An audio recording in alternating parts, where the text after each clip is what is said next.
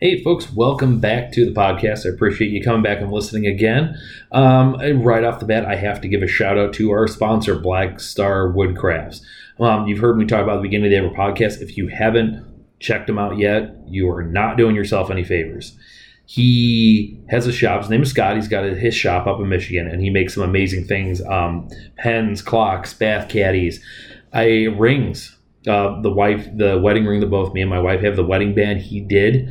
It's really cool. It's a metal ring with a wood inlay on it that's engraved and polished. They look so great. Right now, I'm on his Facebook page looking at a picture of a really cool personalized cutting board that he did. All of his stuff is high quality. He doesn't mass produce anything. Everything is made to order. He does it all himself. You can check out Black Star Woodcrafts on Facebook and on Instagram. You can scroll through his gallery, see the kind of products that he has, and you can contact him directly through there. If you see something that he has and you want one yourself, contact him. If you like something that he has but you'd like it slightly different, same thing. Look the man up. And if you got an idea for something that maybe you don't see a picture for, again, contact him. Talk to him. He'll be happy to talk to you about what he can do, what kind of customization you would like, and then kind of right from there give you how much that's probably going to cost and how long it's going to take for him to get that done. Also, for being a listener to this podcast, if you mention that you got to him through the Fin Show, you will get 10% off your order. Everything he does, made himself, 100% in the USA. Good quality stuff. Can't thank him enough for being a sponsor. On to the podcast, episode 8 of the Fin Show. My guest today is Mike Linck. He is somebody who I had only met very, very briefly prior, but he is originally from the Milwaukee area. He's a huge Brewers fan. Those who know me know that I'm a huge Cubs fan. So we hashed it out over text messaging, decided to sit down and kind of do a special baseball preview episode of the podcast, as we are right on the verge of the 2020 baseball season starting. We're in spring training right now. So we sat down and had a great conversation about pretty much all things baseball, a little bit of other sports in there, but mostly just, talking about our love for the sport, some of the memories that we have, what makes baseball great, and then also, how the Cubs look, how the Brewers look, how, baseball in general looks right now. So I hope everybody enjoys it. And without further ado, here is Mike.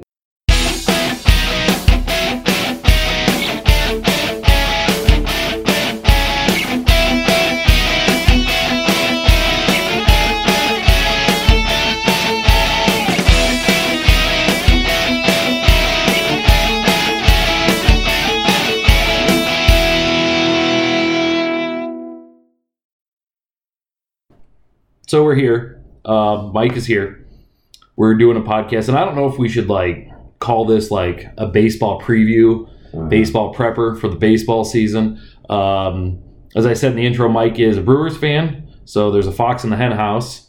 But we're all fans, and we're just here to talk baseball. Yeah. So Milwaukee being a Brewers fan, does that go back to early days? Yeah, it does.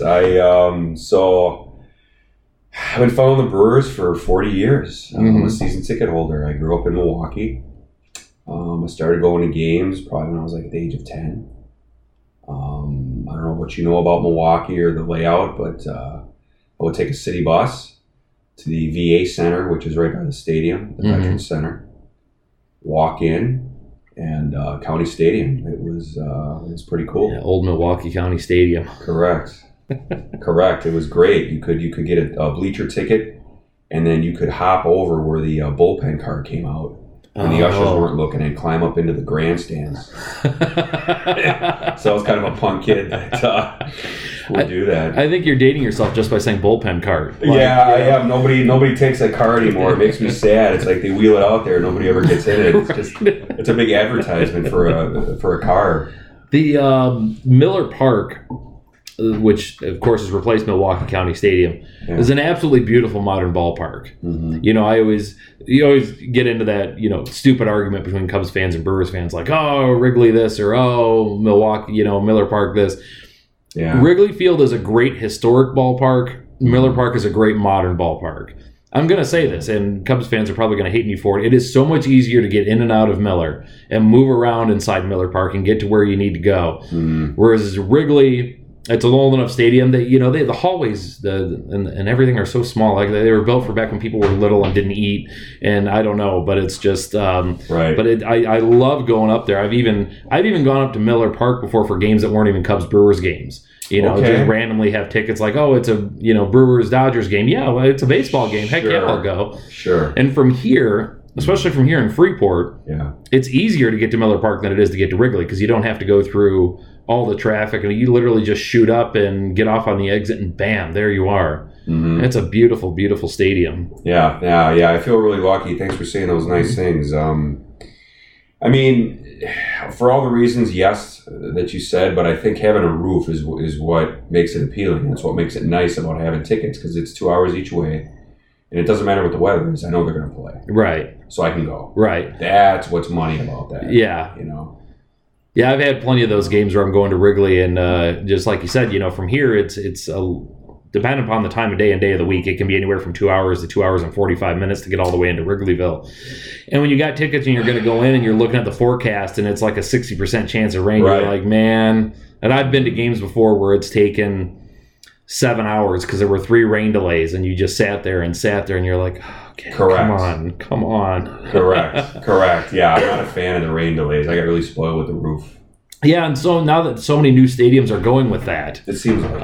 Yeah, they figured it out. As a side note, I don't want to get off on the weeds in this. Is there a ballpark out there you haven't been to but you'll want to go? Yeah, it's funny you said that. So there's a number that I haven't been to yet. When I was single, it was pretty easy to go to a new ballpark every year. Now it's getting a little tricky. That changes things. So this year I'm going to go to Comerica for the first time. Okay. It's not Comerica anymore. It's where the Tigers play. I forget the name of the stadium. Did they change it recently? I think they changed the name. It's not okay. Yeah. Because I got to go up there a couple years ago and it was still Comerica then. I think they might have changed the name. Maybe not. Anyway, I'm going to check out that park. I would love to go see the Giants. That's an expensive trip. San Francisco's an expensive trip. But that's they're on there. But I've seen quite a few. We moved here from Maryland a couple of years ago, and being out there, I was able to go to Camden Yards. Went and saw the Phillies. Went and saw the Nats at the Nats. I had 20 packs for the Pirates 2 years in a row. I would drive to Pittsburgh, 20 games both years I was out there, and I'm not a Pirates fan. Yeah, I'm just a baseball fan. Right. And that's a great park, But again, I think having the roof, I'm spoiled because, like you said, I'd go out to PNC Park. It was about a 2-hour drive, and then there's rain delays. Mm-hmm. That's brutal, man. Yeah. Well, and even that early season, I always get, because there were a number of times I would get in my youth, I'd get so excited about opening day, I'd have to get tickets to Wrigley at opening day. Yeah. And there were more than a couple games that I went to over the years where it would be like in the 20s. Yeah. And there was even a game I was at where it was snowing. Yeah. And I'm not making a statement. No. You feel bad for the poor players from the Dominican who are out there with the head socks on and everything. Correct. Who are like, what is going on? Correct. I remember one of the games I was at, I think it was probably the first time at Wrigley that hot chocolate outsold beer, because it was so freaking cold and the wind was blowing right in your face. And yes. Yeah, you don't really experience that in Miller, especially when they can shut the windows and close the roof, and it feels nice in there. Yeah, I mean, we had snow a few opening days at County Stadium, and I remember a Red Sox opening day when they were in the American League. There was snow. Mm-hmm. But at Wrigley, I mean, I think there's more of a wind factor at Wrigley than there was at County Stadium, mm-hmm. and the weather can be brutal. Oh, it can. But I think comparing Wrigley Field to Miller Park, it's kind of they're totally different cities. It's apples and oranges. It's totally different cities, totally different population. It's nostalgic going to Wrigley Field, like you said, because of the old ballpark. I mean, you take the train in, it's just different. And what's nice about Miller Park, and they got that right too, is the tailgating. Mm-hmm. Oh, yeah. People love that. Oh, it's insane up there. It's great. Right. People don't even start coming in like the second inning. Right. Which is kind of... Even though they got there 5 hours before the game. Correct. Right. Correct. So I'm glad they didn't put Miller Park downtown Milwaukee. There was big arguments about that. Mm-hmm. They thought it would be best to put it downtown. A lot of people did. And I don't know. I'm glad they didn't.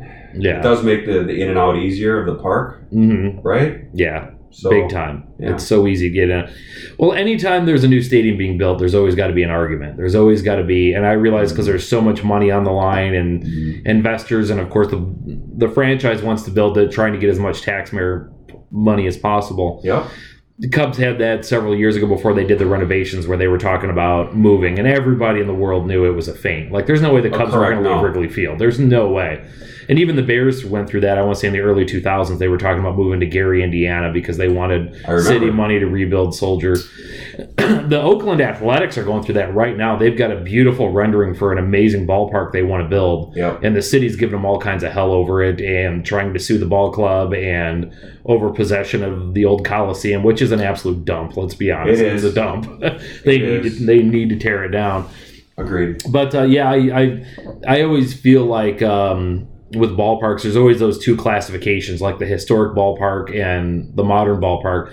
Like I said, I got to go to Comerica a couple of years ago, and it was the same. It was a great modern ballpark. When you walk in, they kind of built the stadium like slightly sunk into the ground. So when you walk in at street level, you would walk down for the first Terrence Reserve section, rather than you walk in and you're instantly climbing up and up and up and up and up.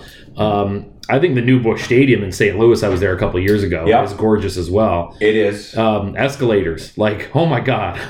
Correct. I don't think I remember that commercial that was big during the Super Bowl, the whole Peloton thing. I don't think you need to get a Peloton if you go to Wrigley Field every day, because you're just up and up and up and up and up and up and up. It is pretty brutal. So I don't know. I mean, obviously, I'm going to say Miller Park is my favorite stadium, but the Nats, actually, if you get a chance to go to DC and go to a Nats game, that is a really nice stadium. And I say that because the concourses are so big that you are not slowed down. If you're a fast walker, you can do it through. You can do it. If you're not slowed down. And there's a ton of food options if you're into food. And the views, the lines are nice. I mean, they did a really good job with that stadium. I haven't been there. Last time I was at a Nats game, I think it would have been in 2006, and they were still playing at RFK. Okay. Which was just that thing needed to be torn down too. Yeah. I'm sure in its heyday it was great, but I remember walking in there and you're like, oh my God. Well, switching topics, what are the Brewers' outlook this year? How do you think they're looking? They're looking middle of the division. I gave them maybe 82 wins. I think the Cubs are going to win the division. You think so? I think they'll get 88 wins. You hear that, everybody? Yep. Okay. I said it. And I got to be realistic. I can't come out here and just be I think the Reds are getting a little bit too much love. You think so? I do. Yeah. I really do. I mean, on paper, I get it. Mm-hmm. I mean, you say that about any team, right? I mean, on paper, I will say that the Dodgers and the Yankees will each have 100 wins. Oh, the Dodgers are going to be insane this year. They're going to have 100 wins. I mean, even you, I was reading this number just earlier today when I was doing a little bit of baseball research, and this reporter who had done the statistics was basically saying that they have arguably two of the best players in the National League in Betts and Bellinger. And if you took those two players off their roster and didn't replace them with anybody, just left them with blank spots in their roster, they would still, as a team, be a +6 WAR over the second wild card in the National League. I mean, that's just ridiculous. Absolutely ridiculous. It is. But, going back to the division, I think I'm thinking it's going to go Cubs, Cards, Brewers, Reds, Pirates. I think the Reds are going to have a really disappointing year. You think so? Well, they definitely, they're pushing all their chips in the middle of the table right now. They are. I mean, for being a small market team, they spent a lot in the offseason. I mean, God, they got Wade Miley, Moustakas they picked up, Nick Castellanos, which still brings a tear to Cubs fans' eye because we were really hoping he would be a re-sign. Of course. After we had got him from Detroit last year near the trade deadline. I guess, it kind of goes with the old saying, that's why they play the games. Because you can have the best team in the world on paper, but if, every team, I think, is just an injury to away from the wheels completely coming off something, or some player not performing to what they were expected. They finally hit that statistical cliff where they drop off. And right. I think that the Reds pitching is there's suspect a little bit, and I mean, there's no guarantee that their offense is going to be that great. I think they're still a year away. Mm-hmm. So the Cubs, I think a lot of people are down on the Cubs, and I'm not. I got to scratch my head at that a little bit. I know a lot of people I hear a lot of grumblings about Theo. I think he's done a good job constructing his ball club, and I get why they didn't sign a lot of people. They're pretty good. They're mm-hmm. pretty good where they're at. I mean, your infield is good. Your catcher is good. I think Bryant's going to have a big year, actually. I think so, too. A big year. Yeah. I was just talking to my partner. We were going over fantasy baseball strategies, and we like Bryant. So I think Cubs fans, you're going to be pleasantly surprised this year. I think Yu Darvish has a big year. I mean, I'm bold to say that because, I mean, he did have a good second half. And when I say second half, the end of the second half was good. But I think he figured out a couple things, it seems like, doesn't it? Mm-hmm. Yeah. Well, it was really rough with him because he was the big money signing in the offseason a couple of years ago. And then he just hardly ever pitched. And they kept going, and it's unfortunate we do this, but he had an injury that just never seemed to go away. And it got to the point where fans got impatient and almost thought he was full of BS. And eventually oh, no, we finally found the problem, had surgery, and he came out the next spring pretty strong. I think psychologically a lot weighs on him. Mm-hmm. I think when his confidence level's up, he can be extremely dominant. If he starts doubting himself or gets the jitters, that's when you start seeing him giving up a crooked inning here or there, and you're like, But Cubs fans have a problem in that we won the World Series in 2016, and now anything less than that is an abject failure. That's just the position we're in right now. And when you look at it, people would call the last couple seasons disasters or unfulfilling. When you look at them on paper, when you look at exactly what they did and what stats were put up, they're a damn good ball club. Yeah. They just didn't win the last game of the season. Right. That's surprising to me to hear you say that, because I'm sorry to interrupt you, but no. I mean, just because you win a World Series doesn't mean automatically now you shoot for a dynasty. Right. That's so hard to have a dynasty. Nobody's going to have a Yankees dynasty. Nobody's going to have a Giants dynasty. Nobody's going to have a Dodge. I mean, that's not going to happen. There's too much parity in the league. Yeah, right. It's just, you're never going to see that again. Never. Right. But I think it's expectation is everything. And when Theo came in and the way they built that ball club in 2016, when they won the World Series, I shouldn't say but just about every single Cubs fan were expecting dynasty. They were expecting that every year they would either win the World Series or at least be in there. And when it was one of those, okay, well, the next year you only made it to the, got to the NLCS and got trashed by the Dodgers, and then the next year you lost in the wild card game, and then last year didn't even make the playoffs. They look at it like this, oh, well, the wheels are coming off, everything's falling apart. It's like, let's just every once in a while here and there the ball didn't bounce your way, and that's baseball. No, that is baseball. I mean, look at the Athletics. Look at the A's. Mm-hmm. Wow. Yeah. I mean, they just can't win in the postseason. Right. They can't do it. So that's brutal. Right. But I'll take that. Yeah. I'll take that. And they're making the postseason a lot, and that's having to be in the same division as the Astros. Mm-hmm. Who, I mean, that's a whole other podcast in and of itself. Yeah. What's going on with Houston? Let's not, please. I'm sick of it. That and the coronavirus. Let's stay away from the Astros and the coronavirus. I don't want to. Well, coronavirus, I will say, because I actually had this on the list of things I wanted to bring up. Sure, I get it. Especially in the way it relates to baseball. Yeah. Because baseball's telling players to, stay away from signing too many autographs and not be interacting with fans and high-fiving, and which prima facie seems kind of silly, but when you think about it, it's like, well, how much money do you have invested in these players and in your season? And if one of them goes in a tiny clubhouse, one of them goes down with it, you're probably going to get a couple more go down with it, and that's kind of scary. It is. I still think on some level we're overreacting to this whole thing. A little bit. But on the flip side, if it does end up serious, it could send a lot of things into a whirlwind. You know, it could. I don't want to see it. You know, you don't want to see baseball end because of a strike, and you certainly don't want to see it end because of a virus. Right. So I don't know what to think. We're just gonna have to wait it out. I mean, personally, I'm not gonna stop going to games. Right. I'm not a big autograph guy. I don't know. I don't know how that's gonna be. We will see, my friend. We will see. Let's hope that it doesn't affect the game and the players. Right. You don't want to see that. Well, all you have to do is go to a game and out order a Corona, right? Because that seems to be what. Yeah, right, exactly. Believe it or not, there's people that are actually not drinking that beer, I guess. Yeah. Which is crazy, right? Side note, I think it was like the last quarter they lost like $150 million in revenue from people not ordering it because they're afraid of the coronavirus. But correct. That's a whole nother side topic we could go into. Yeah. What do you think? Because they got the big rule change this year where the bullpen guys have to face at least 3 batters. Boy, that just, so what, that trickles up to or down to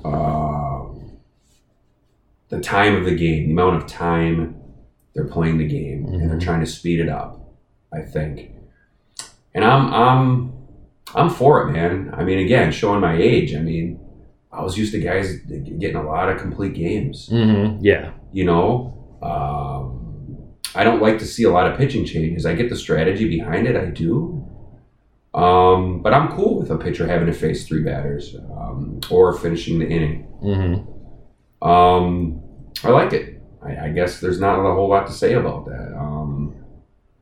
What do you think? Well, you're always kind of caught in that mixture that we are now with baseball between the old school baseball purist and the modern day people. And I have to admit that as much as some of it may bother me, because we're basically saying goodbye to the loogie. We're not going to get the lefty one out guy anymore. Yep. Bullpens are going to be built dramatically different because over the course of time, because you would have those guys like that fireballer you would need come in who's got a really great fastball for about 9 pitches. You'd have that guy around just to bring in to face that, that DH or that home run guy. As long as his command was on, because command's not on, then they pull him. Right, yeah. You're right. That you're absolutely right. But on the flip side, it's kind of one of those, if we want baseball to survive on the level that it is now over the long term, you got to begin to engage younger fans.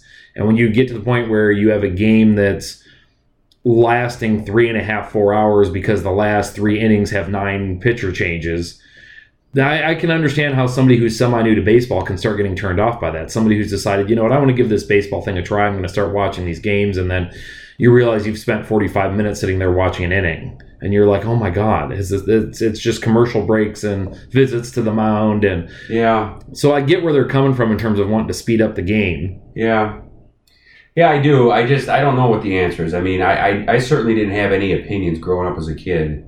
Like saying to my dad, God, this is taking so long. Right. It was what it was. My opinion was given to me. Right. You know what I'm saying? My opinion. So that was the norm. And I think it should be that way. I think in a whole. Again, maybe showing my age, I don't know, but like, you don't see a whole lot of kids playing baseball. No, you don't. Right? No. I did. That's what we did. Yeah. And I don't know why that is. Are we not passing it down? I don't think I hear a lot of people saying, "Oh, this game takes too long." I think the people that say that, they don't like baseball anyway. Right? Yeah. Or they're very casual fans to begin with. Yeah. You just admitted you sat 7 hours. You've taken 7 hours out of a day with rain delays to watch a game. Right. Yeah. You did it. Right. You did it. There wasn't any way it was leaving. I could see this thing through. Right. Yeah. So and that's what I like to think there's enough of those fans out there. I have a daughter now who's 4. And, when my dad took me to a game, the only time I went to the bathroom is when he went to the bathroom. That was it. Yeah. We watched the game. Now there's so much stuff that's interactive in the stadiums. Yeah. You don't even have to watch the game. Right. Yeah. So now I got a 4-year-old, and I was talking to my wife about this. I'm like, I wanted to watch a game. We're not going to go down the little mini slide, and we're not going to the speed gun, and we're not going to, we're watching the game. So I think that's part of it. You gotta push that. But I like the rule changes. I don't like the intentional walk change. I like seeing the pitcher throw to the catcher 4 straight balls. Right. And I know that takes a lot of time. That made sense to cut that. Yeah. But I can remember that getting flubbed. Mm-hmm. Right? Yeah, every once in a while. And then the runners advance. Yeah. Or you'd get some guy who'd go to throw the third pitch on it and get it maybe slightly too close to the zone, and the guy would reach out and knock it down the line. Correct. Yeah, those were correct. Right. Mm-hmm. Yeah, and I guess it's just overall a change in society. I remember being a kid, and every single kid had their baseball glove. Yes. And had baseball cards and had their favorite player. And yes. When the Major League All-Star game was on, that was a big deal. Yes. The world stopped. Everybody turned their TV on and watched the All-Star game. Yes. I always remember even being, that age, like 9, 10, 11, and you'd watch the game, you'd watch SportsCenter that night to catch the highlights, and in the morning you'd have to check the box score just to make sure one of them wasn't lying to you, Correct. know? And correct. And yeah, I remember as a kid, that's all we did every summer. We'd go to, wherever the local diamond was, we'd all ride our bikes there, and there'd be a pile of bikes there, and you'd just play a pickup game for hours and hours and hours, and you don't see that as much. I mean, I definitely, in this area at least, the little leagues and the softball leagues are very, very active. But in terms of just driving by a ballpark and seeing kids playing, you don't see that much anymore. No. You're right. I don't know if that's change in technology, change in media, change in the way, youngsters are entertained now. Yeah. I don't know. Well, maybe it's all of the above combined. But yeah, that was and I even remember, just like you said, I remember going to Cubs games at Wrigley, and they didn't have the Jumbotron and all the, the races and no, it was just you sat your ass down and you watched the baseball game. That was it. And it was fun. Yeah, it was great. It was. So I don't know, I guess you're sort of, I don't know, I always go back and forth between being an old curmudgeon about it versus understanding that, evolve or die, I guess. In some ways you got to do things that, if you've been to Wrigley since they built the whole, the whole pavilion outside there, Gallagher Way, where it's a big open grassy area with bar tables all around it. There's a big giant Jumbotron there showing the game. It's actually technically outside the ballpark. I've seen live footage. I have not been to the new stadium. Mm-hmm. I've been there twice, but it was before it was redone. It was before it feels like they spent $5 billion renovating it. Correct. Not that it didn't need it. Oh gosh, it did. I'm very thankful, and every single Cubs fan in the world is thankful. As any visiting fan is thankful that Wrigley finally got rid of the piss troughs. Because that was just like, you felt like you were going to a county fair. It was bizarre. I actually experienced that earlier in the Army out in San Antonio. That was the first time. I don't know. There was a lot of obstructed views. Mm-hmm. And I remember going to a game before they rebuilt it, and they had nets. So the rubble wouldn't fall down. From the falling cement, yeah. And I'm like, that ain't good. That ain't good, So they had to do it. I'm glad they did it. It's a great stadium. I love the flags. There's so many things I like about what they kept. Mm-hmm. The rooftops and it's cool. But going, so I'm an old curmudgeon too. I don't want the game to be changed. I do not want. I want the umpires to stay. I want the home plate umpire to stay. I don't want electronic balls and strikes being. You don't want the electronic strike zone. I think the human element is part of it. I mean, don't you remember arguing about, you bitch about it the next day? Oh, yeah. You just complained that, we got robbed. Had to be the reason he went over too, yeah. And some of the umpires, they do have a shitty strike zone. Oh, horrible. They're horrible. Oh, God. And I get that. But you know what? That's part of the game. Mm-hmm. That's just part of the game. Wow. No, I get it. I sit here and say that I'm an old baseball curmudgeon. On the other hand, I've been one of those people who's been a very loud proponent of the electronic strike zone for years. I understand. I'm like, let's even the playing field, and especially when you read some of the statistics. I saw one where they had analyzed the 2018 season and figured out that Major League umpires have missed over 8,000 calls. And it was just like, and the amount of missed calls spiked dramatically after the 7th inning. Like after they've been crouched down for several hours watching, eventually the human brain starts going ball, strike, the zone. And a lot of the times I didn't have a problem with umpires if their calls were off, as long as they were off consistently. Like, if their strike zone was slightly to the right, but they were doing that for both teams, you'd like, okay, you'd go through the first inning or two trying to figure out what the umpire's strike zone was. Yep. But on the other hand, I'm kind of like, I'm also of the, let's just even the playing field on this thing and not even make it an issue. But what about, how do you feel? Because there's been some talk now about bringing the DH to the National League. Yep. And?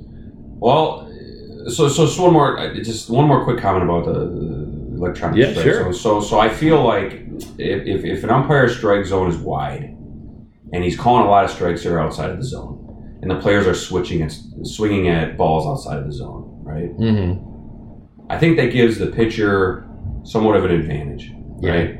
Which is okay with me. So now if we go to electronic strike zone and everything has to be thrown in the zone, pitchers aren't. I think they're trying to just increase the run output. Yeah. Is all that's about. Probably. I think they could care less about it being fair. I just think they're trying to create more runs, more excitement. They want the ball in the zone. They want the batters to put the bat in the ball. Mm-hmm. I could be wrong, but that's my thought. So jump into the other topic. What do you want to know exactly? There's some talk now about bringing the DH to the National League. I mean, they've been talking about that for years. Yeah. So, we're in the National League, you and I. Now, the Brewers were in the American League for a while. I'm going to say what everybody else says that does not want the DH, and that is you like the strategy of the game, the double switches. Yeah. Right? Mm-hmm. I like the pitchers to bat. Now, and I'll admit it, when Jimmy Nelson, the Brewers pitcher, got injured, diving back to first base. Mm-hmm. He threw back to first. He dove, injured his shoulder. His career's probably done. Yeah. I mean, he's not even on the Brewers staff anymore, and he was a high prospect. Mm-hmm. Even with that happening, I still don't want the DH. Right. I don't. Mm-hmm. Well, that happened. There was a lot of anger at Joe Madden at the end of the, I think it was the end of the 2018 season, when you were right down to like 3 weeks left in the season, and Pedro Strop was batting and blew his hammy out running to first, and then was done for the rest of the season. At the time, he was like our key bullpen guy. Like, he was the setup and even sometimes the closer, because closing wasn't going so well for the Cubs at that point. It was not. You had problems with your closers. That's putting it mildly. You have. Yeah. I'm kind of I'm a big believer in bringing the DH to the National League. Okay. The one caveat I would make is that the manager can make the DH whatever position they want. Doesn't necessarily have to be the pitcher. Yep. Like, you've got a pitcher who's fairly decent at batting. Cool. Your left fielder is batting $180. Okay. Right. Why not? Right. Yeah. I'm going to freely admit, even though I say I'm a proponent of it, I also have the potential to be talked into the other way too. Because I see both sides of it. On the one hand, I get, you get those instances where a pitcher surprises everybody and laces one down the left field line. Correct. Or cranks one. On the other hand, about 95% of the time, they're just flailing like newborn babies. And just, you're like, oh, it's a dead out. It's dead inning. When you get to the point and it's like, 8-9-1 is up to bat. And you're like, okay, so an okay batter is going to get up, and then the pitcher, and then your leadoff guy who's going to now get up probably with 2 outs.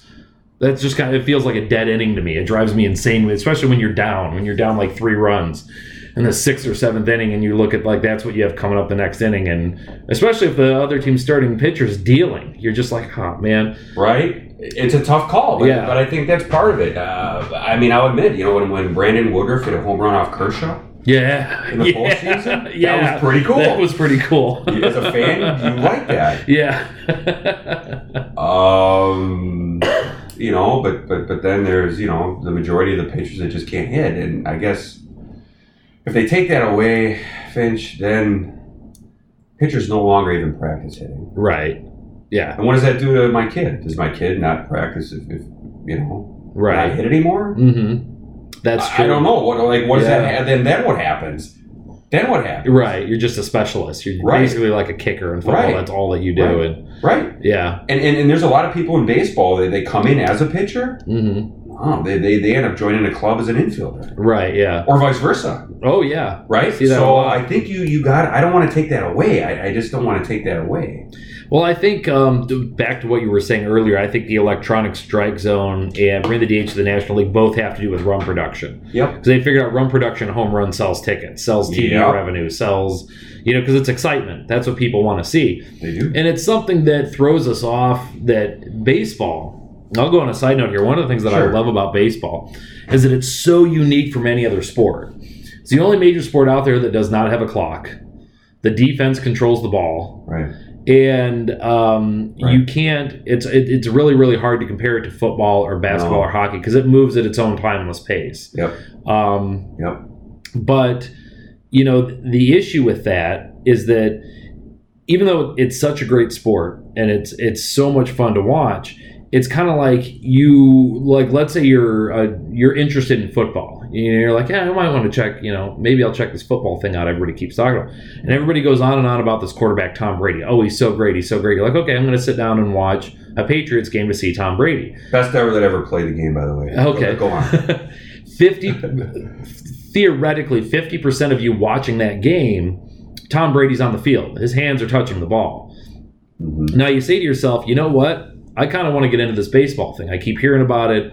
I want to check out this Christian Yelich. I want to check out this Javier Baez. Mm-hmm. So you turn on the TV, you see either player strike out, and then it's probably going to be an hour till that player's up to bat again. Yeah. So for all the reasons that I love baseball, on the flip side, I can kind of say, I can see how to the new fan that can be a little bit frustrating. Especially one of the examples I use when I'm saying this is Mike Trout. Arguably the greatest player who's ever played the game. Yes. I would. Yes, you can say that. You look at his statistics, and it's like, and especially for his age, like he ain't even done yet. No, that's what's great about it. And yet you hear about this Mike Trout, who's the greatest player who ever played the game, and you turn on the TV to finally catch a Mike Trout baseball game, and you see him get up to bat, and he dribbles one to the shortstop, gets thrown out, and now it's going to be another inning and a half or two until he bats again. And also, he's on the West Coast. Yeah. Yeah. So I'm watching first pitch at 10 o'clock at night. Right. Yeah. Think about that. I mean, he doesn't even get any exposure. Right. I mean, imagine if he was East Coast. Oh, God. If he played for the Yankees or Red Sox, forget about it. Correct. Or the Mets. Whew. Correct. ESPN would be shoving that down our throat 24/7. Correct. You're not lying. Best player nobody even sees. But. Right. Yeah.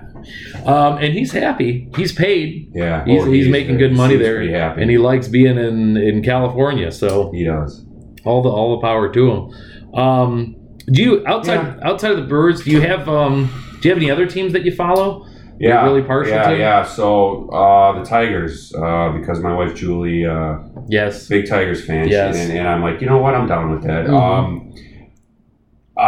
So yeah, I mean, right now, I'm kind of an Oakland A's fan. Oh, really? Yeah. We're gonna high five on that then. So. Okay, cool. Mm-hmm. Cool. I'll tell you what's fun, and I know, again, I mentioned West Coast, and watching first pitch at 10 o'clock at night can be tough for a lot of people, but watch an Oakland A's home game. The excitement of the fans. They're so into it. They are into it, man. And that's what made me fall in love with them. Mm-hmm. So, yeah, the A's... I like them all, Finch. I hate the Cardinals. Can I say that? Yeah, knock yourself out. Cardinals fans, I apologize. I just so I was 13 years old when the Brewers lost to the Cardinals in the World Series in 1982. It was my life, man. Yeah. I was 13 years old, playing baseball every day. Didn't care about anything but baseball. Right.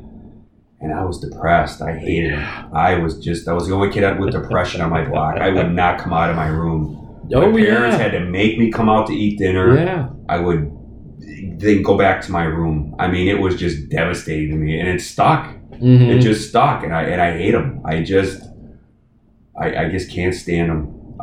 But every other team, I'm okay with. I am.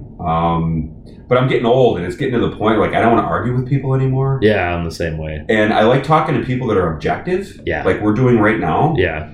But if people are more concerned about my team losing than their team winning, oh yeah, then I just don't want anything to do with it. Right. Right? Yeah. Like, I won't boo. Like, I don't go to games and boo. Right. I won't do it. Mm-hmm. As much as I hate what the Houston Astros did, yeah, as much as I would like to take a slingshot with D batteries and launch them, I won't do it. I'll just sit there and do nothing. Mm-hmm. You know, you and I could talk about it, and they're bums and jerks and all that. But anyway, I like the A's, and I follow the A's, and I hate the Cardinals, and I just hope the Brewers win every game, and I hope they win a World Series, man. I mean, that's all I want is one. Yeah. That's all I want is one. But then it's kind of like Lay's potato chips.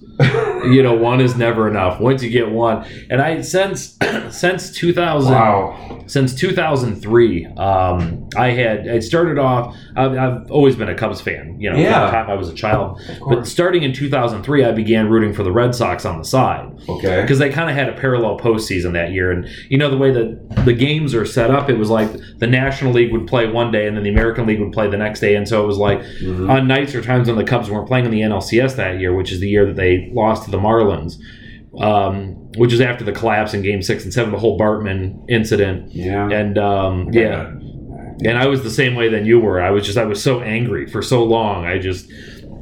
But they collapsed similarly in the ALCS that year, and I just found myself kind of like a kindred spirit. Like it sort of felt like the Cubs and the Red Sox were almost sister franchise. You know, they both had the historic ballpark, the curse, the long drought, and then of course the next year in 2004 is when the Red Sox won the World Series. Yeah. And so I'd always been, you know, kind of very, very partial to Red Sox Nation. Julie has shown some displeasure towards that. And that's okay. We're grown-ups. But yes. The funny thing is I talking to a lot of Red Sox fans during the 2016 season when everything was just going the Cubs away and like they were bulletproof and nothing could stop them.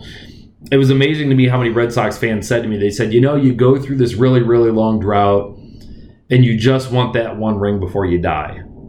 Once you get that ring, though, you will never be able to think about anything else. And it was interesting the way several Red Sox fans told me, like, you will see a shift in the fandom. You will see a shift in the psychology. Because the Cubs for so long were the lovable losers. They were the drought that kept getting longer. It was 99 years and then 100 and then up to 108. And they're like, as soon as and everybody's going to be full of joy and hope and optimism. Yeah. Once you get that ring, though, that's what like the first time you eat a fine steak. That's all you're going to want after that. The first time you taste that meat. Yeah. And I kind of feel like with Cubs Nation, that's sort of where we're at right now. Everybody's just World Series or bust year in and year out. That's too bad. I guess, Finch, I feel like I look at a lot of things. You know, the Brewers as an organization has such bad leadership for my entire life.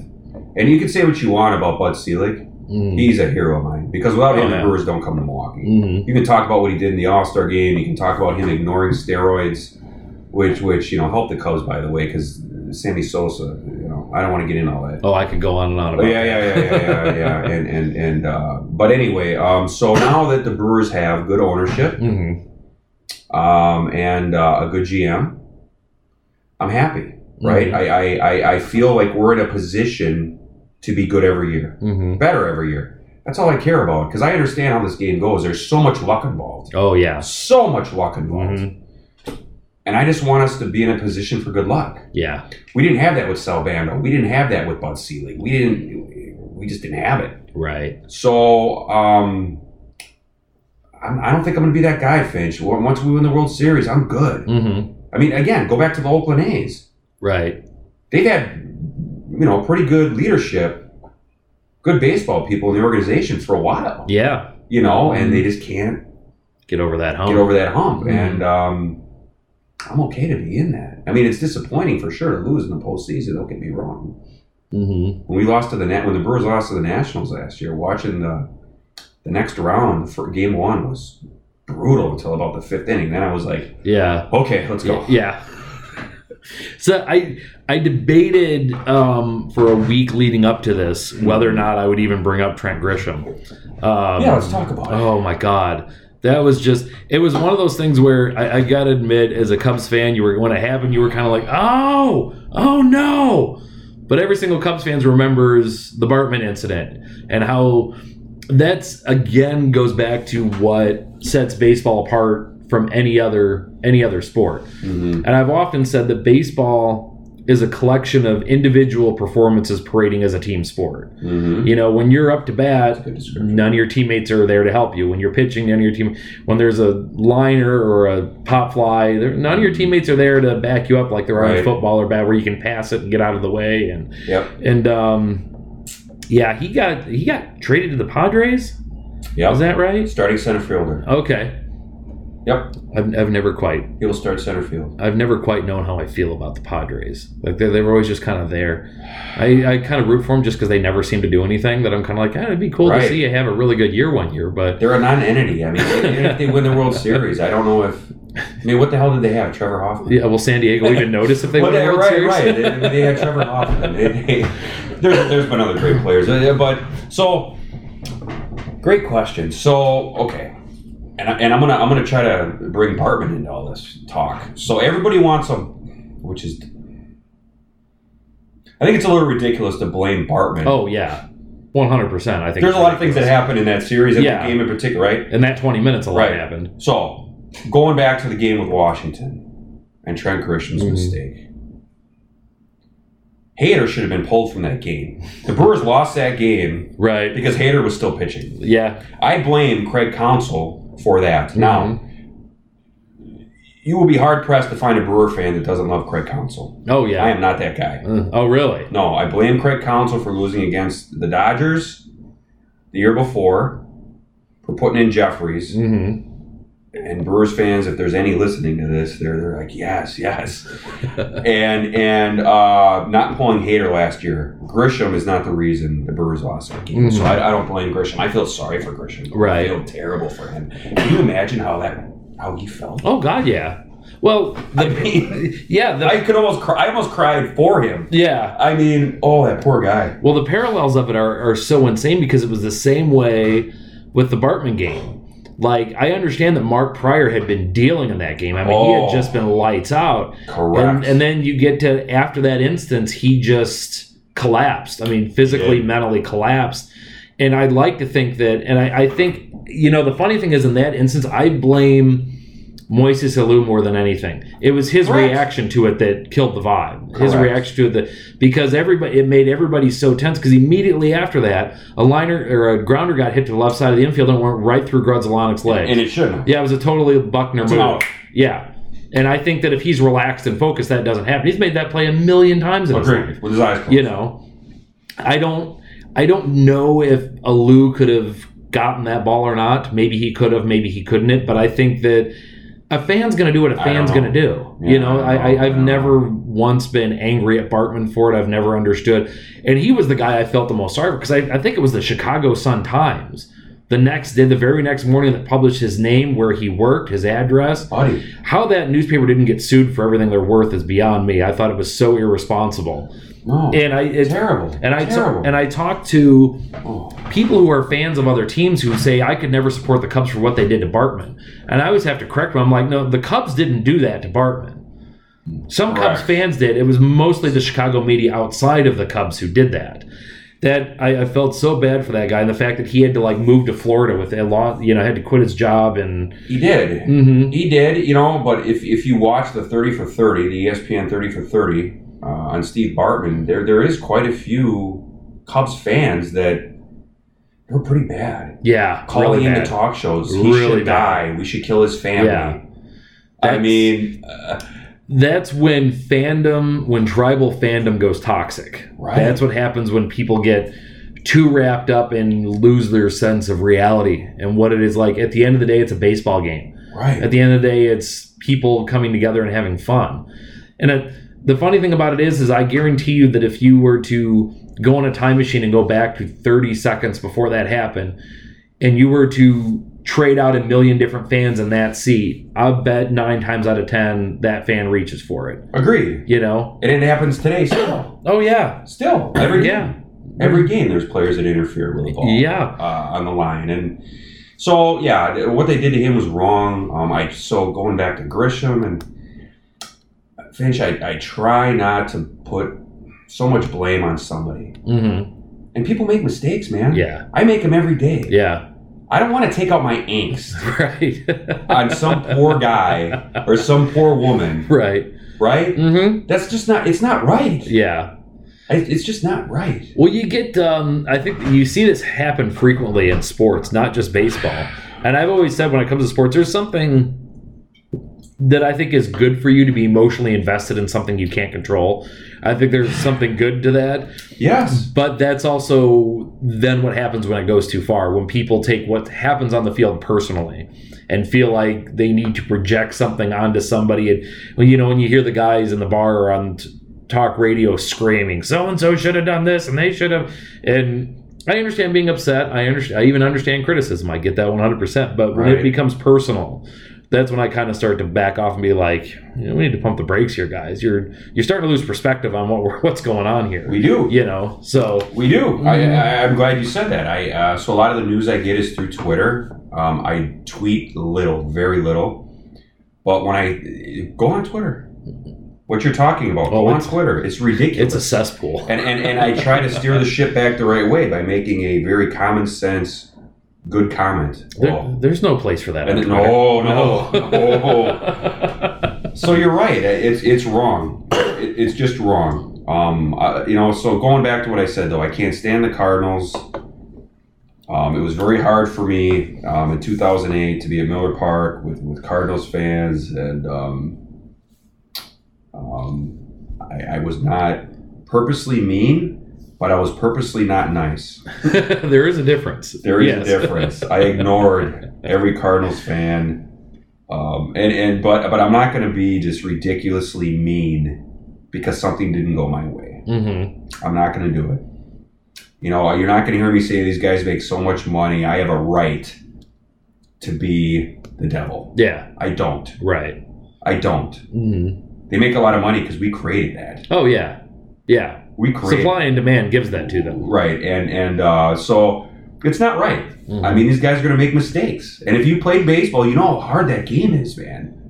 It's a hard game to play. It's like they say baseball is a game of failure. It is. Guys who fail 7 out of 10 times go to the Hall of Fame. Yeah. I mean, that's the reality of the sport. You're basically attempting to.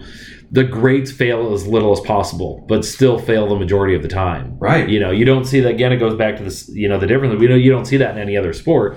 If you had a wide receiver who went out there who dropped 7 of 10 passes thrown to him, you're bagging groceries, man. The Packers have had a lot of those guys in the 80s. It was so bad. Are you a Packers fan too? That haven't even occurred to me. My parents went to the Ice Bowl. I'm sorry. Yeah, I know. I live in an area that I'm the enemy, man. Going back to this fan thing. Yeah. I'm the enemy. Are you?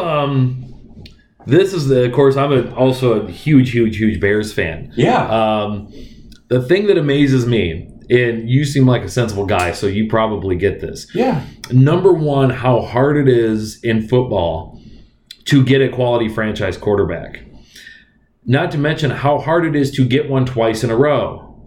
I hate you. I know. It is so frustrating. I know. I tell Packers fans all the time, I said, you wait, man. When Rodgers finally retires, you're going to see how the other half lives. Yeah. And how you go through draft after draft trying to find that lightning in a bottle who's going to be the guy who can I'll just go out there and win this game now, I guess. I know, but you got to remember, man, I'm old, so I grew up in the 80s. I had Lynn Dickey and you remember the bad David days. Whitehurst. Uh-huh.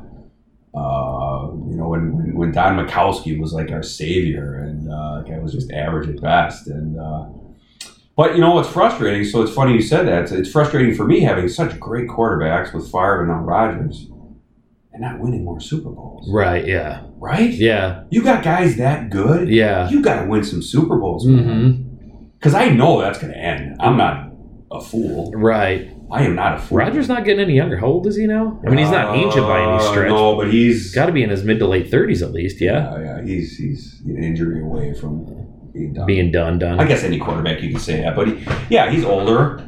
He's older. He's healing. Yeah. But, he's older. But I don't know. Going back to baseball, I just thought of something else too. We were talking about like other favorite teams. I love the Montreal Expos. Oh, okay. I've always been. I loved them when I was a kid. Mm-hmm. I hope they get a team. Yeah. I hope they're awarded a franchise again. That'd be great. I was razzing a guy when I went and saw the Nats the Brewers were at the Nationals. And this guy was just being an obnoxious fan. And I started ripping on him like, I said, this is just the Expos. Anyway, you wouldn't even have a team if the Expos didn't move here. You know that, right? And then he didn't want to hear that. And, but I don't know. I just thought of that. I love the Expos. I love the lore of the Expos. I feel sorry that they lost their team. I mean, think about that. Yeah. Think about that. How devastated. Like, I don't even want to think about it. If the Brewers left Milwaukee. Yeah. Well, so my dad was a big Braves fan. Oh, okay. Hank Aaron will always be my favorite all-time player. Back to the Milwaukee Braves. Yeah. I met Hank Aaron. Mm-hmm. Wow. I was bartending at a celebrity golf tournament at Bristol Cone Pines in Milwaukee. There was a number of celebrities there, and Hank Aaron was one of them. And I brought a baseball with me. Jeez. Yeah. Yeah. I'm like freaking out. He was there with his wife. Mm-hmm. And another gentleman, a pretty big dude, and there was just him and his wife and this other dude. And Hank Aaron was drinking Amaretto Di Serono on the rocks. His wife was drinking water with a lemon. I remember every minute of it. And then finally the thing was done, and I asked, the guy, hey, can Hank sign an autograph with me? He says, meet me in that room in 10 minutes. It was a pool room. So I go in there, and it's Hank Aaron and that guy and his wife sitting at the table. Finch, I was like 8 years old. I was like, I didn't know what to say. Yeah. So I sat down and I shook his hand, and Hank, you're my all-time favorite player. Thank you so much for taking a few minutes. And he says, you're welcome. What's your name? My name is Mike Linck. And, he introduces his wife, and I said, who's this gentleman? I was his bodyguard. Mm-hmm. And I kind of made a face like I just did now, and I said, bodyguard. I said, why do you need a bodyguard? He still gets death threats. Mm-hmm. He still gets deth threats. Still to this day. Oh, and that's over Babe Ruth's record. This was in 2001. What? 2001. He's still getting death threats. He was still getting death threats, and it just made me so sad. And but we didn't get into all that. I didn't want to get into that. He signed my ball. I told him my dad was a Braves fan. So this is what I want to tell you. So when the Braves left Milwaukee, mm-hmm. my dad was done with baseball. Yeah. And he's the one that gave me baseball. Mm-hmm. He was the nut that dragged me to County Stadium and made me watch the games. Yeah. And made me play Little League. I'm glad he did that. Mm-hmm. And but they left, he was done. And still to this day, he's done. Yeah. That would kill me, man. What would you do? Yeah. What do you do? They say still to this day, there's a scar in Brooklyn from the Dodgers leaving. Still to this day. There has to be. Very, I don't want to use the word ancient, but older fans who were Brooklyn Dodgers fans who, on that fateful day, were just done and never came back to baseball after that. I think a lot of they were hoping was they built the Mets is that they would begin to suck up a lot of that fandom. And don't get me wrong, the Mets do have a fandom. Oh, they do. Why, I don't know. But right. Jerry Seinfeld. Yeah. But yeah, I don't even, and I part of me thinks like, oh, that's silly, it's baseball, just pick up another team. But if I found out tomorrow that the Cubs were going to Portland, I might be done with baseball too. I might just be like, you just literally just rip my heart out of my chest and said the hell with you. I know. Yeah. I don't even want to think about that. Mm-hmm. So it's brutal. And I know we're jumping ship again here. So I went, you mentioned the Packers. So I went and saw Green Bay play in Cleveland. The last year Cleveland had a team before they moved to Baltimore. Okay. Mm-hmm. It was that season. There's still like 3 games left in the season. We went to Cleveland, went to the game. The Packers were just killing them. Yeah. All the signage was turned upside down. There was guys walking in the parking lot with a coffin with a dummy in it that looked like Art Modell. No. Mm-hmm. Wow. Grown men were crying. Yeah. Bawling. I mean, I'm talking about bawling like there was a death. Yeah. That freaked me out. Yeah. That freaked me out. Yeah, that would be creepy. I'm like, whoa, what's going on here? It's like something out of a Stephen King novel. It is, but now that I think about it, you can I'd feel be it. Devastated, brother. I mean, if the Brewers left, I mean, I'm all about it, man. Mm-hmm. I'm nuts. I'm superstitious. I watch every game. I'm nuts. Well, and the difference is the Milwaukee Brewers, they were prior to that, for one season, they were the Seattle Pilots. Correct. But that's a bit different. They were there for one season and they folded financially. Correct. Whereas you've got teams that have been in cities for long periods. And even if they're not good, like the Browns were, the Browns are still bad. Although technically the current Browns are an expansion team because the Browns became the Baltimore Ravens. Right. But even still, even if they're bad, they always, Cleveland always had a good following. They always had the best loyal, the dog pound. Man. Yeah, the dog pound. I don't know if that's a sign of true fandom or there's just nothing else to do in Cleveland. I don't know which. Well, but the Packers had it, the Cubs had it, the Brewers had it. Mm-hmm. Yeah, right. It's there. Cubs were always great. Yeah, even when they never great. Yeah, right. I remember being a kid and even into the '90s and. God, even in that period post Lou Piniella before Joe Madden, where there were several years there where the Cubs were borderline unwatchable because Theo was grinding that team down to the nub and rebuilding it, and they were almost impossible to watch. Every game sold out. Every single game sold out. Right. There is definitely something to be said for that.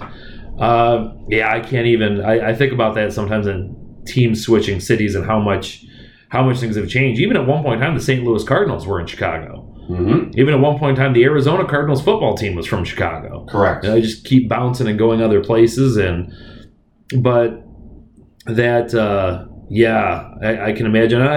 While I've never had a team that I followed moved, like the Cubs have never left, the Bears have never left, and my other team, Notre Dame, isn't going to move. They're a college, but I remember feeling that way, and I don't know if you experienced this, but in the '94 strike, which came for me at like the worst possible time. I was 14 years old, and I was so excited about. I was eat, breathe, sleep baseball cards, everything.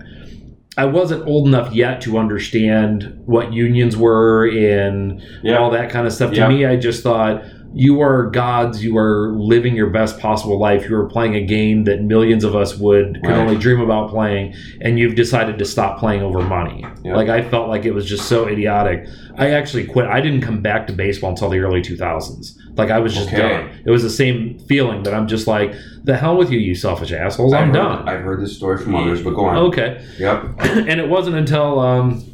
it was 2000. I remember I was working a job, and I had started a new job, and I had a coworker who was a huge Cubs fan. And I had this problem in the sense that he was so into the Cubs that every single day that's all he would talk about.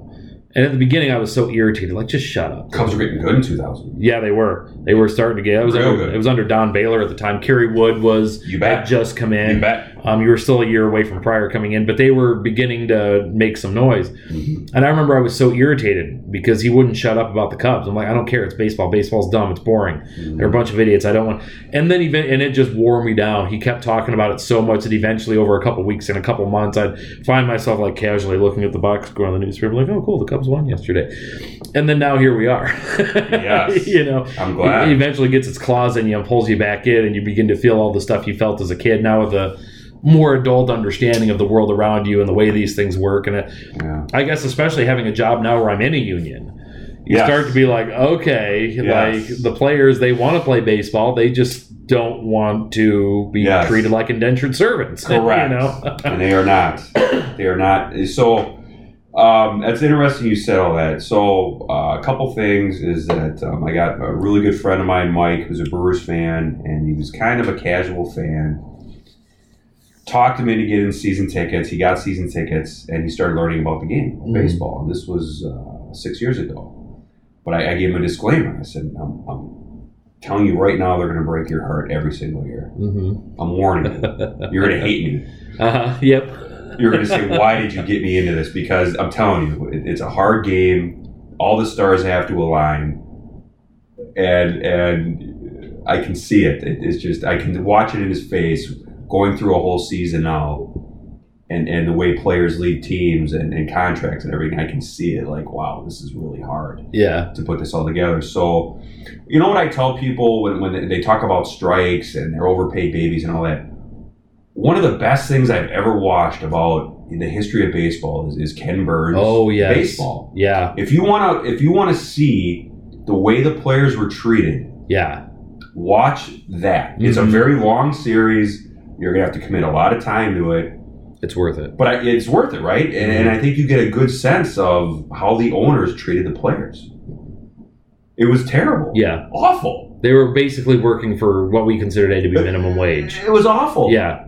They made them pay for their own uniforms. Yeah. I mean, it was just ridiculous. They nickel and dime the crap out of them. Oh, correct. And the way baseball rules were structured, you didn't have an agent. There was no free agency. You couldn't, after so many years, become a free agent and go somewhere else.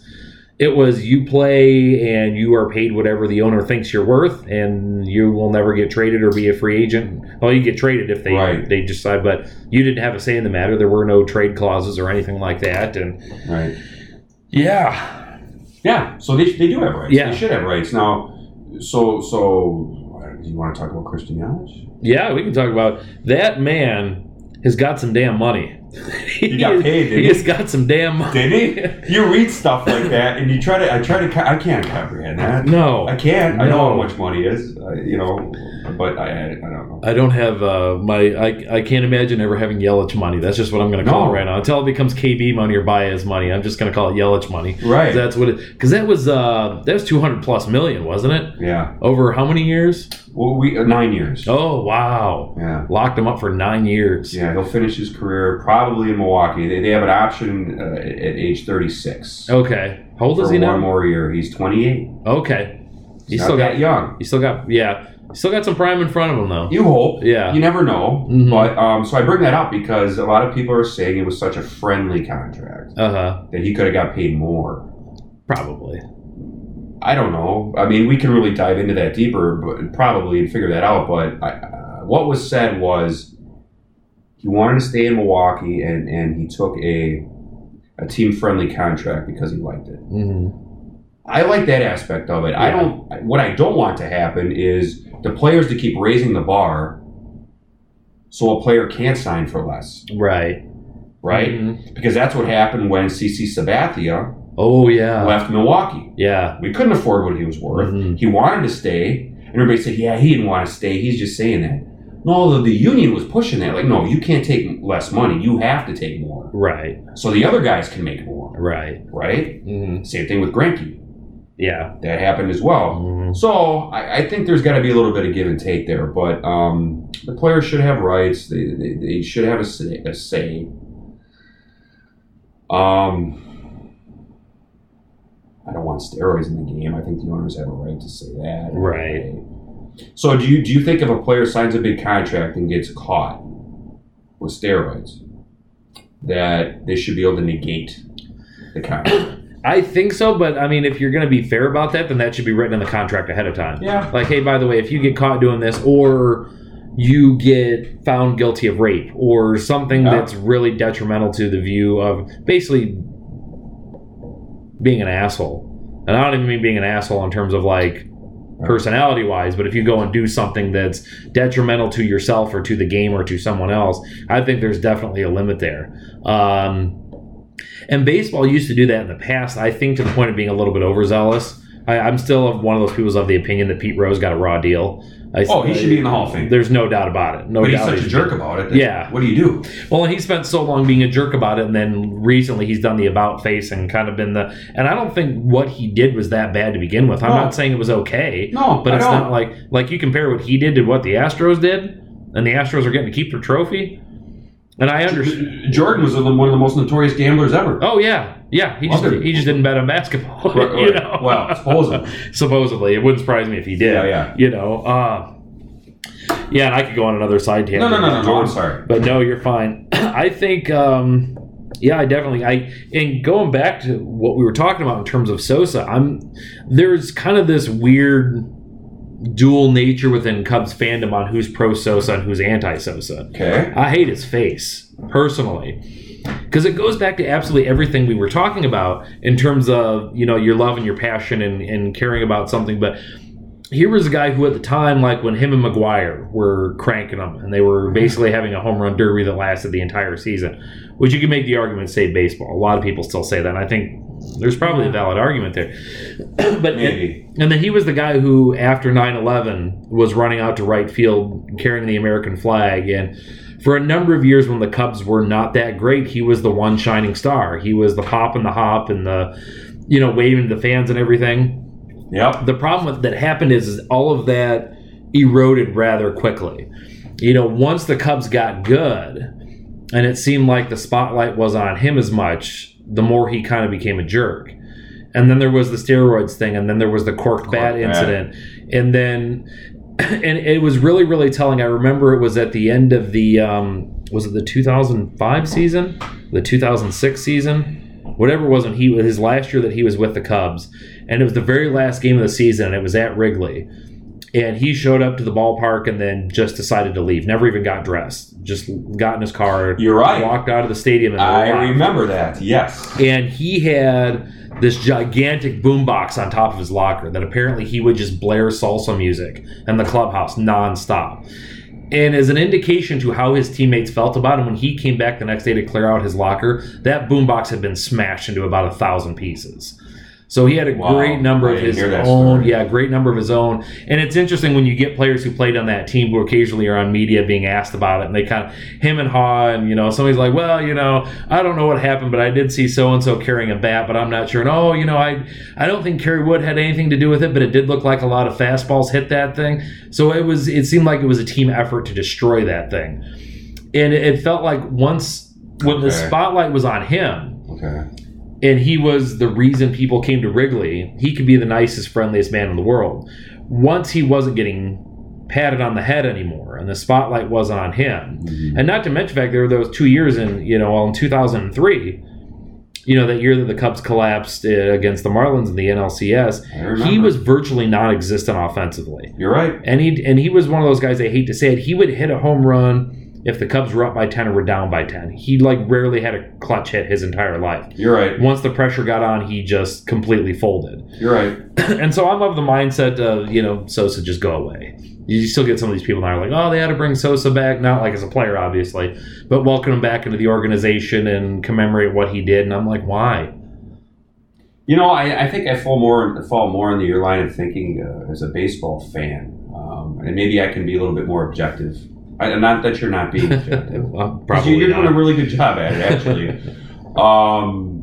I agree with you that why bring him back? I don't think he, other than the home run derby year, that was it. The way I look at it. But I don't want to clobber the guy for cheating. I don't want to do that. It's funny because I hate McGuire. Yeah. The Cardinals fans still love him. Right, still to this day. And I just remember him going on TV and kind of half-heartedly admitting it and crying. Just so he can get a job in baseball, right? Yeah. So what I do have a problem with, and this is kind of, so when any fan, a Cubs fan, Cardinals fan, any team that has had a steroid user boos Ryan Braun, I got a problem with that. Right. Yeah. I got a big problem, and it happens a lot. Yeah. Braun was a bit of a particular incident, though, wasn't it? Yeah. He began accusing the tester of being an anti-Semite and all this, trying to get the guy fired. He really stepped in it. Yeah. He did, but I think that people use that as a reason to hate somebody. Yeah, if you want to hate somebody, fair. you find reasons to do it. That's what a resentment is. You could make that argument. Yeah, that's fair. That's fair. I think so. Yeah, I don't hate any of the Cubs. No. I really don't. No. I swear to God, I don't. I'm trying to think. I was thinking on the way over here because I didn't know what you were going to ask me. Right. Is there a Cub that I hate? Has there ever been a Cub that I hate? I can't think of one. And then I was like, well, what if he has to be my favorite Cub? I don't know, man. I mean, but I don't see him as a Cub. I loved Andre Dawson, but he was with the Expos. Yeah. Speaking of which, that was both the two other things we talked about. The '94 strike. Okay, great. The Expos that year were primed to run away with everything. They should have. Andre Dawson was on that team. Manny Ramirez was on that team. Moises Alou was in his prime. Yep. They were ready. They were just barnstorming their way through the season, and then shut the door. Yeah. It's all over. Yeah, I hated that. Wasn't that the last year? Because then they broke up in the offseason. Correct. Because they were all free agents. Manny went to Boston and Alou went to San Francisco, and the whole wheels and then it was shortly after that they folded and got moved to Washington. And that was it? Yeah. Oh, man. Yeah, it's really hard to say, and I say that a lot, and it's one of the things I enjoy about baseball. There aren't any teams that I hate. There's no franchises that I'm like, ugh. there may be individual people that I'm not particularly fond of. But one of the things I do like about baseball, not 100% across the board, but baseball fans do tend to be more analytical. More open to conversation, more open to camaraderie. Sure. That I can go to opposing teams' ball clubs and we can kind of like, you rib each other, give each other a little bit of shit. And whereas there are times where I've been at like NFL games or NBA games and you're almost like, I need to get the hell out of here. Correct. This is getting nasty. Correct. This is not going pretty at all. Not saying that doesn't happen at baseball games. I'm sure it does on occasion because all it takes is one drunk idiot to... The Giants and the Dodgers. Oh, God. They're brutal. Yeah. I mean, everybody talks about the Red Sox and the Yankees. The Giants and the Dodgers, man. They really don't like each other. Yeah. Bad. Mm-hmm. Stuff happens on weekend games in those parks. Oh. When they're playing, it amazes me. You'd think that I would have some... See, I have this weird thing where my father's from Taylorville, Illinois, which is down just outside of Springfield. Okay. So geographically, center of Illinois, geographically the midway point between Chicago and St. Louis. And it was always interesting going down there to visit my grandparents because you could drive through town and every other house would either have a Cardinals flag or a Cubs flag. Correct. I mean, it was like the Mason-Dixon line of baseball right there. Yep, and especially because of the fact the two radio stations, KMOX and WGN, overlapped each other. You get on the radio, you could get either team's game in. And it was... So it was always so funny. I had this extended family of Finches down there, or Finch related at least. And yeah, some are hard Cards fans, some are Cubs fans, and that had a lot. And that one of the things that I think is awesome, and I really, really think this is awesome about Milwaukee, and I think I mentioned it to Julie when she was on the podcast, is that from my perspective, and of course age comes into this in terms of where you're looking at things, is that for a number of years, like the Cardinals were always there.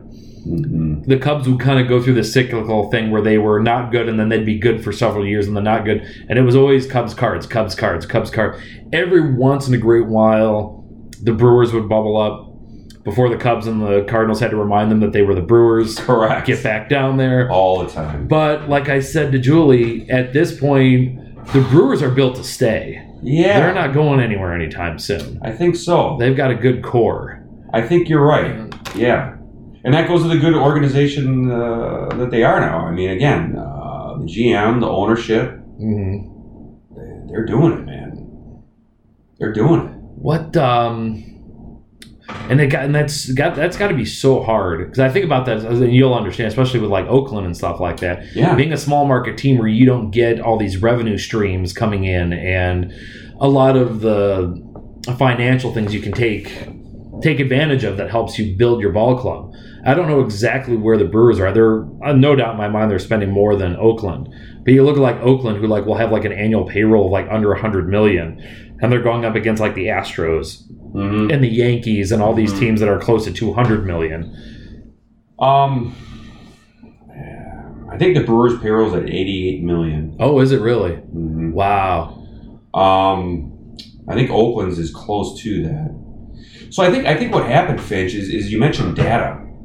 The analytical side of the game started to come into play. Mm-hmm. And I'll admit, I've watched the movie Moneyball at least 15 times. I love that movie. I could watch it right now. I could sit down and order a pizza. I'd watch it right now. Like I've never watched it before. Right. So, and I think that brings up some good points. So I think that's kind of coming to the game now. Yeah. And I think that's made the whole game more competitive. Mm-hmm.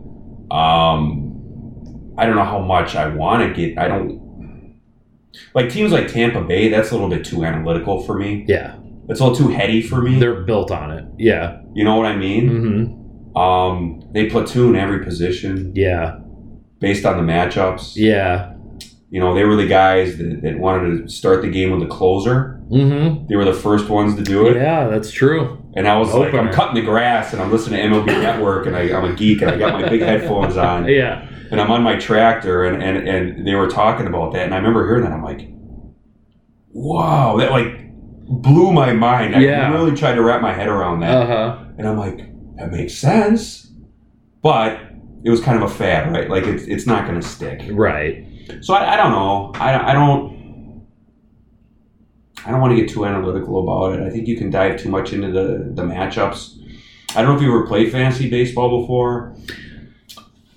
I'll put it this way without going off in the weeds. I did for one season, and it drove me insane having to mess with my roster every single day. As much as I'm into baseball, it drove me nuts, and I've never gone back. I keep thinking to myself, I probably should, but that was like 6-7 years ago and haven't since. So maybe we can talk off air about it, because there's different formats to fantasy baseball. You can set a lineup and keep the same lineup for an entire week. Which is what we do. But the reason I brought that up is because you have to analyze a lot of data. Right. And we play in an auction league, and you have so much money to spend. So a player, one of the players will throw out Mike Trout. Guys start bidding on him. And then highest bidder gets him. And then that's how you construct your team. So I tell you that because there has to be a cap on how much you're willing to spend. So you're trying to find these middle tier guys and get the most value. Yeah. So you're digging deep, man. I mean, you're looking at splits. You're looking at home road splits. You're looking at left-right splits. You're looking at, there's a lot of data now. A ton of data. It's insane. It's insane. Yeah. I mean, because there is a lot more to see. It's more than just on-base percentage. Yeah. And win-loss really doesn't mean a whole lot anymore for pitchers. You got to look at other things. Right. Right? Yeah. So anyway, I think the Brewers are kind of more analytical, David Stearns. And that's the other thing. So, there's GMs that have never played baseball. Right. It wasn't like that when we were kids. No, everybody had to be. Every freaking person in the organization played at some point. Well, if you're being honest, you kind of had to be a part of the old boys club. You did. Yeah. You sure did. Yeah. And now it's more of a business. Yeah. And these owners want to win. So they want nerdy guys that can dig into these stats. Yeah. And get runners on base and drive them in. Yeah. Right? Yeah. So, I don't know. It's exciting. I like the fact that we're signing rookies to contracts now and they're getting playing time right away. Lock them up long term, yeah. Because if you're like me, I like watching the guys in AA and AAA. Because the Brewers, we're small market, man. Yeah. We build our team through our farm system. Right. And you wait, and you wait, and you wait, and you want these guys to get called up. They're kicking ass in AAA, and it's like, come on. And it was never like that. Right. They took so much time to do it. But now they're bringing them up. Pretty darn quick. Pretty quick. Trent Grisham's a good example of that. Right. Guy was a rookie. Yeah. He was playing in the most important game you could play in. Right. Well, Chris Bryant was the same way. There you go. He spent 1 year in the minors, and then the next year, 2 weeks in the minors, and boom, it was Rookie of the Year. I want to hear your opinion on that. Right? So there's a lot of people that were very pissed off. Oh, the grievance issue? Correct. Yeah. Going back to that they didn't bring him up to start the season. Right. You wanted him bad, and I get why. I'm that guy. I'm the guy that was pissed. Yeah. Right? If I'm a Cubs fan. Both, I guess the best way to put it from my perspective is that I see both sides of it. Okay. Because under the rules of Major League Baseball is that if they waited 2 weeks to bring him up, that would affect his service time. So basically at the end of his rookie contract, they would get him, by sacrificing 2 weeks at the beginning of the season, they would get him for an entire extra season at the end of his contract. The way I look at it is, on one side, it was 100% legal. There's no rules against it. There's nothing nefarious happened. The other hand, it's kind of a dick move, man. It's kind of like, you're not going to be surprised if there's going to be some hard feelings that resonate over that. Especially, and this is the thing a lot of people don't understand, sometimes I think even sports fans, is that when you're on your rookie contract, you're not making a whole lot of money. You're not poor, but you're not getting paid probably what you're worth. Correct. When you hit $500,000. Yeah. When you hit that first free agency, that is the one opportunity in your entire life to make that fat contract. After that, you might get a 1 year deal here or a 1 year deal there. Hopefully, if you're healthy. Yeah, but that first free agent one, that's your moneymaker. That's where the generational wealth comes from. And for Chris Bryant, it was the difference between coming a free agent at 28 and 29. Yep. Which is kind of an important year. Yep. Not as big as like 30-31 or 29-30, but it's semi-important. So the union was furious over it. And my thoughts were, I can understand you being mad. You need to fix it before the next CBA comes out. Like, that's your only course of action here. Throwing a fit, being angry about it. Of course, Boris was just Yeah, I think his head exploded over it. Boris is Boris. Which I might kind of laugh just because he's Boris, and I'm like, he's really good at his job. He's phenomenal at his job. You can't deny that. Yeah, Cannot deny that. I don't like him, but I respect him. Nobody does. You know? But he's so good at what he does. He makes his guys money. And even then, I think partially to make up for it, I don't know if you heard about this, the Cubs actually replaced Chris Bryant's contract with another rookie contract several years ago that ended up paying him something like, I don't know, it was like $2 or $3.5 million a year rather than the $500,000 to at least like give him more money. I didn't hear that because they didn't need to. They could have just been like, "Screw you, dude! You're on a rookie contract." They've tried multiple times to try and get him to do a long-term extension. I know that, and I don't know. And every time he won't negotiate, he's just no free agency. And I don't know where that's coming from. If that's Chris, if that's coming from Scott. Although Chris, during spring training down in Mesa this year, he insists, he's like, I'm not a puppet. I'm not Scott Boris's puppet. I'm saying and doing what I feel is best for me. And it's going to be really, really hard to see him in another uniform. I'm not going to lie. That one's going to be painful. But on the other hand, when the Cubs were what they were, when they invested so much in the draft in 2013 moving forward, now you're getting to the point where you've got Chris Bryant, Javier Baez, Wilson Contreras. These guys are all going to start becoming free agents. And you can't give every single one of them a $250 million contract. It's just the means aren't there. No. So some of them you're going to have to say goodbye to, which is heartbreaking. I love every one of them, with the exception of Addison Russell, obviously. But yeah, that guy, that knucklehead. I was happy to see him walk. Yeah, he's not a nice man. No. So my thoughts on Chris Bryant are: it was a smart business move on the Cubs' part to keep him for an additional year. Mm-hmm.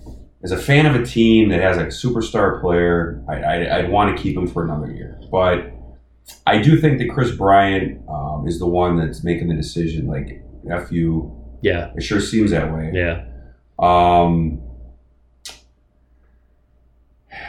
So the thing that scared me about the whole grievance thing, though, is that if he would have won that would have changed the landscape of rookies playing baseball. Big time. Getting exposure to better talent. Mm-hmm. We never would have seen him. Right. We're not going to see him. That was a landmark case. Yeah. They had to deny him that. Uh-huh. And I hope that there's not a strike on the next bargaining agreement. Mm-hmm. And I'm sure that's going to come up as one of the topics. Right. And I hope that both sides can come to some kind of reasonable agreement. Yeah. And do what's best for the game. Yeah. 100%. It's best for the game to have rookies get big league exposure. But, I can see. I mean, it's such an expensive, like you said, I mean, you can't have five $250 million contracts. No. They were at least smart in the sense that they early on locked up Rizzo to a long-term contract. He's still got several years left. But eventually you're going to... And rightfully so. Yeah, yeah. Of all the players you mentioned, Rizzo was the one that should have gotten the big contract. Yeah, and they were... Now, they locked both him and Starlin Castro up to long-term deals when they were young. Glad you brought him up. Of course, Castro's now off doing other things. They got to the point where he was more valuable to be traded for Aroldis Chapman. And no, he wasn't traded for Chapman. No. Who was he traded for? He was traded to the Yankees. He was. I don't remember who he was traded for. Starlin Castro went to the Yankees. I'll think of it in a minute. Yeah. Starlin Castro's an interesting player because he just never turned out to be what he was supposed to be until later in his career. He's a late bloomer. Yeah. He's playing pretty well now. Yeah, he's having a damn good career now. Yeah. Now he is. Mm-hmm. And that's too bad, right? Because you had such high hopes for him. Yeah, his trend kind of plateaued because when he first came up with the Cubs, of course, at the time the Cubs were trash. Cubs were total trash. And he was like the bright, because he was even pre-Rizzo. Number one prospect in baseball. Yeah, he was the guy. He's the only guy you went to Wrigley to watch because even their pitching staff was trash. Yeah, he was like, 21? Yeah. And he was phenomenal. He could hit. He was a five-tool player. Yeah. No doubt about it. And then it seemed like once all these other guys started coming up, and he was even prior to the Theo Epstein regime. He was part of the old Jim Hendry regime. Correct. And then once the Theo guys began to catch up, it kind of seemed like he sort of leveled off developmentally. And then now recently has taken back off again. And that happens in baseball. The amount of times you see guys who just need time to figure things out, you see it so many times, guys who are late bloomers. And which is too bad because how many people in baseball are a free agent at 32 and every ball club's like 32, you're out of your mind. And then you see the, all of a sudden look what Carlos Santana did last year. Oh, yeah. With Cleveland. Yeah. That was nuts. Right? That was nuts. Yeah. He mashed. Yeah. Big time. He's one of the best players in baseball last year. Oh, for sure. Hands down. Mm-hmm. Yeah. 31 years old. Well, who was that? Rick Ankiel. Remember him? Yes. When he was a pitcher and then blew his arm out and started back in the minors, coming Correct. back up as a hitter. Of course, he since, over a couple of years kind of fizzled out, and I don't even think he's playing anymore. But he was a guy who was a former pitcher who was never going to pitch again in his career and went back to the minors and rebuilt himself as an outfielder and a power hitter. He did. Came back up and exploded. He did. Some of those stories are so. And that's one of the things one of my favorite players for all these names that we say on the Cubs. Probably one of my favorites out of all of them is Contreras. I love his fire. I love his passion. You should. I get in arguments with Cardinals fans all the time when I say he's the best catcher in the division. Oh, because they loved it. You ain't gonna tell them anything about Yachty. To them, Yachty's God, which I agree. But one of the things I always loved about Willie is that he was actually in the Cubs minor league system as a third baseman. And when you're in the Cubs minor league system as a third baseman and their big league roster guy is Chris Bryant, you're not getting promoted anytime soon. And so screwing around one day before a AAA game, he put on the catcher's gear and started catching one of the bullpen guys. And one of the coaches walked by and said, "You thinking about playing catcher?" And he said, "I don't care. I'll give it a shot." A year later, he's catching Game 7 of the World Series. Yeah. I mean, he was a third baseman. You already knew he had a cannon. And that's why even still to this day, one of the big knocks on him is pitch framing, as he's not the best at framing pitches. And I'm like, well, overrated. I think pitch framing is overrated. I think so too. But he also hasn't been catching since he was like 8 years old, like all these other guys. Right.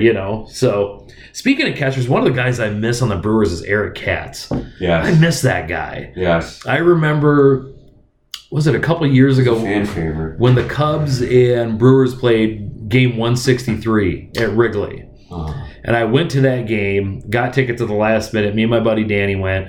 We were sitting way up in the grandstand, and I remember the Brewers won that game to go to the postseason. Mm-hmm. And after all the congratulations, the high five, Katz just went out in the middle of Wrigley Field and just laid on his back. And even as a Cubs fan, you had to look at that and be like, that man is loving life right now. Mm-hmm. Here he is, like the first time in his career is going to the postseason. Mm-hmm. And he's, you could be a toxic fan and be like, get the hell out of here. This is you could. But as a baseball moment, you just had to watch it and be like, I'm really happy for that guy. Yeah, that was a fun part of that team, a fun part of that story. I'm thinking back, and I like the position of catcher. One of my favorite catchers for the Brewers of all time was Jason Kendall. Yes. Played for the Cubs. Yes, he did. And what I loved about Kendall, I mean, he was a perennial 220 hitter. Mm-hmm.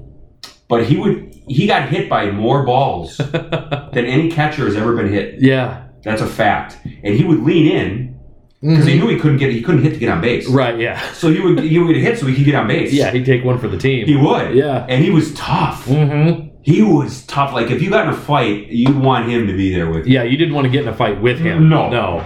So I just thought of that, and he played with the Cubs, so I thought you'd like that. Yeah, I remember that. Yeah, Jason Kendall. I got his bobblehead. I got it sitting on his shelf. Oh, yeah? Yeah, I'm probably the only one. He probably doesn't even have one. Right.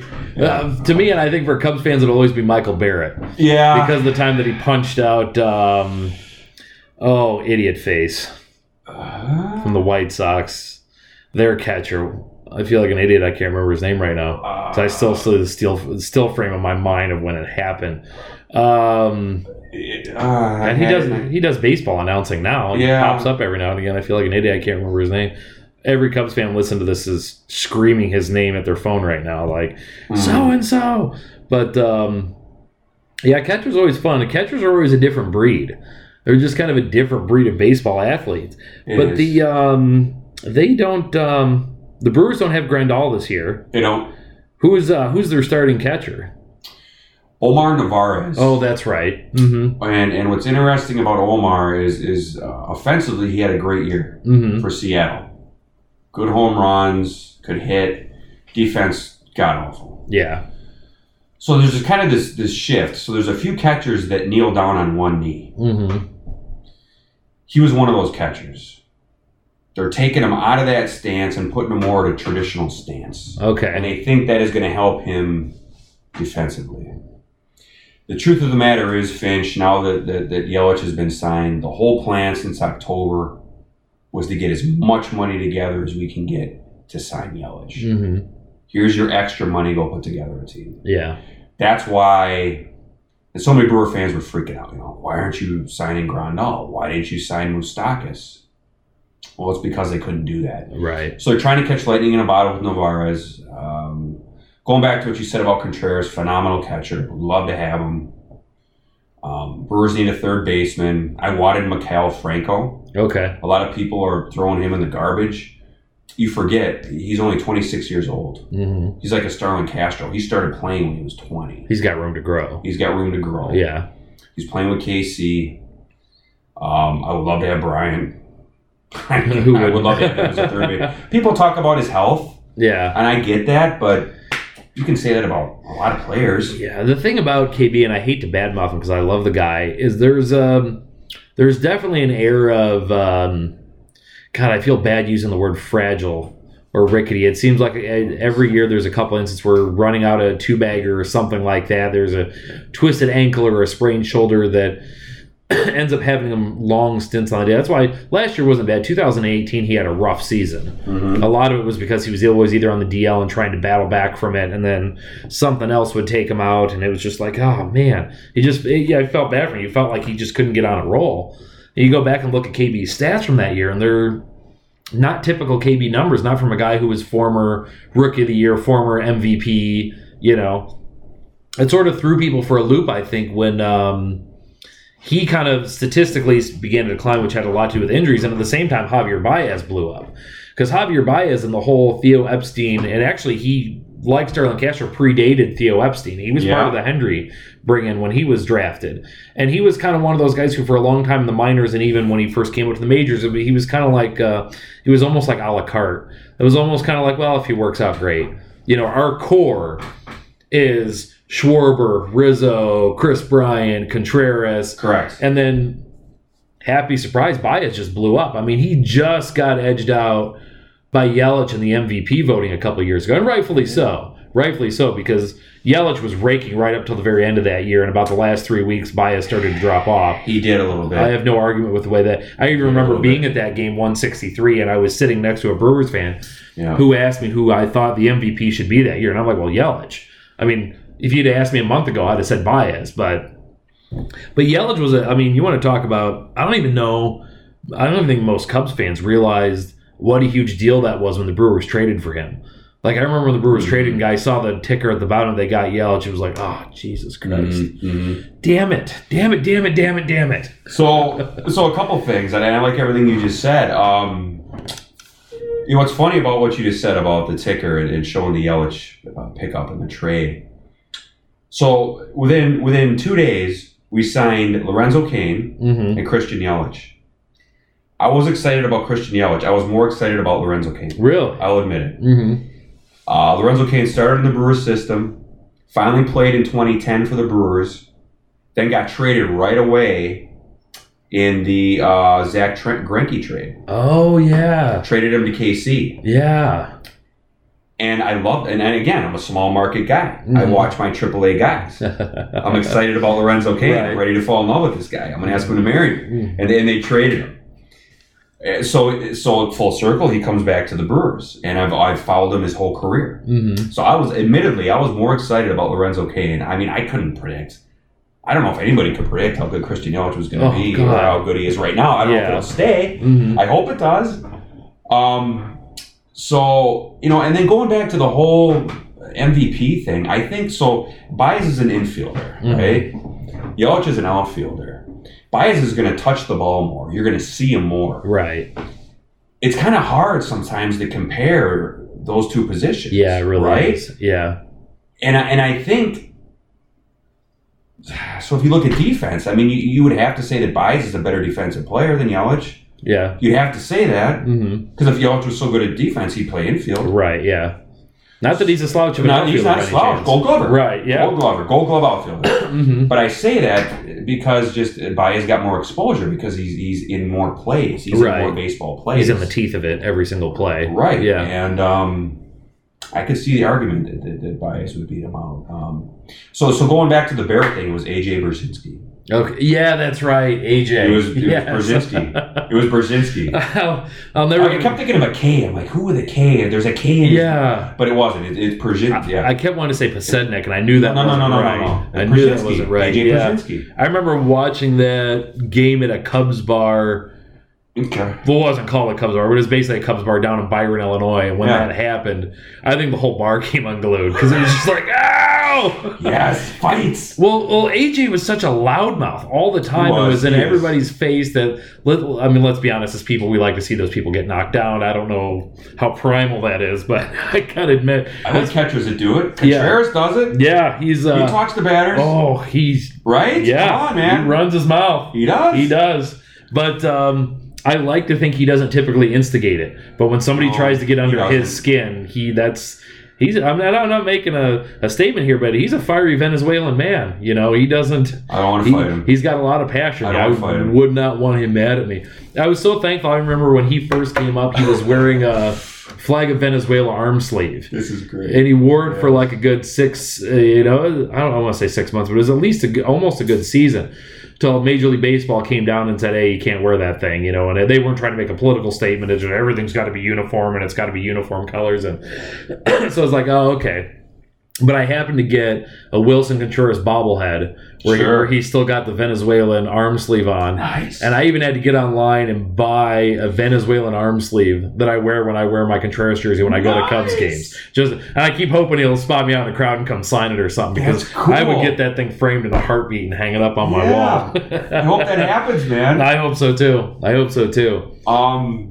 think you got a better shot at getting that done on the road. I probably, yeah. You know what I mean? Because they notice that on the road Sticking more than out. you stick out a little bit more just to throw it out there. Yeah, eventually I'm going to have to find a place. It might not work as well at Miller Park. I'd have to find some stadium that I can get to. I can get you in there. What's that, in the Miller? Season tickets, man. Well, yeah. By the way, so as a season ticket holder, you can go in for batting practice, which is another weird thing. Like when I was a kid, you could go into the stadium 5 hours before first pitch. Yeah, you could just sit there. It was open. Yeah. You just walk in. Just go to batting practice. It ain't like that anymore. No. Now it's like an hour before first pitch. They open the doors. And especially at Wrigley, it's a pain in the ass if you got bleacher seats. Because you basically got like tens of thousands of people all waiting to pour in at once and get those front row spots. Because if you don't, you're standing in the back the entire game. You don't have anywhere to sit. Sure. It's like, so they recently started doing this thing at Wrigley where they have bleacher priority tickets.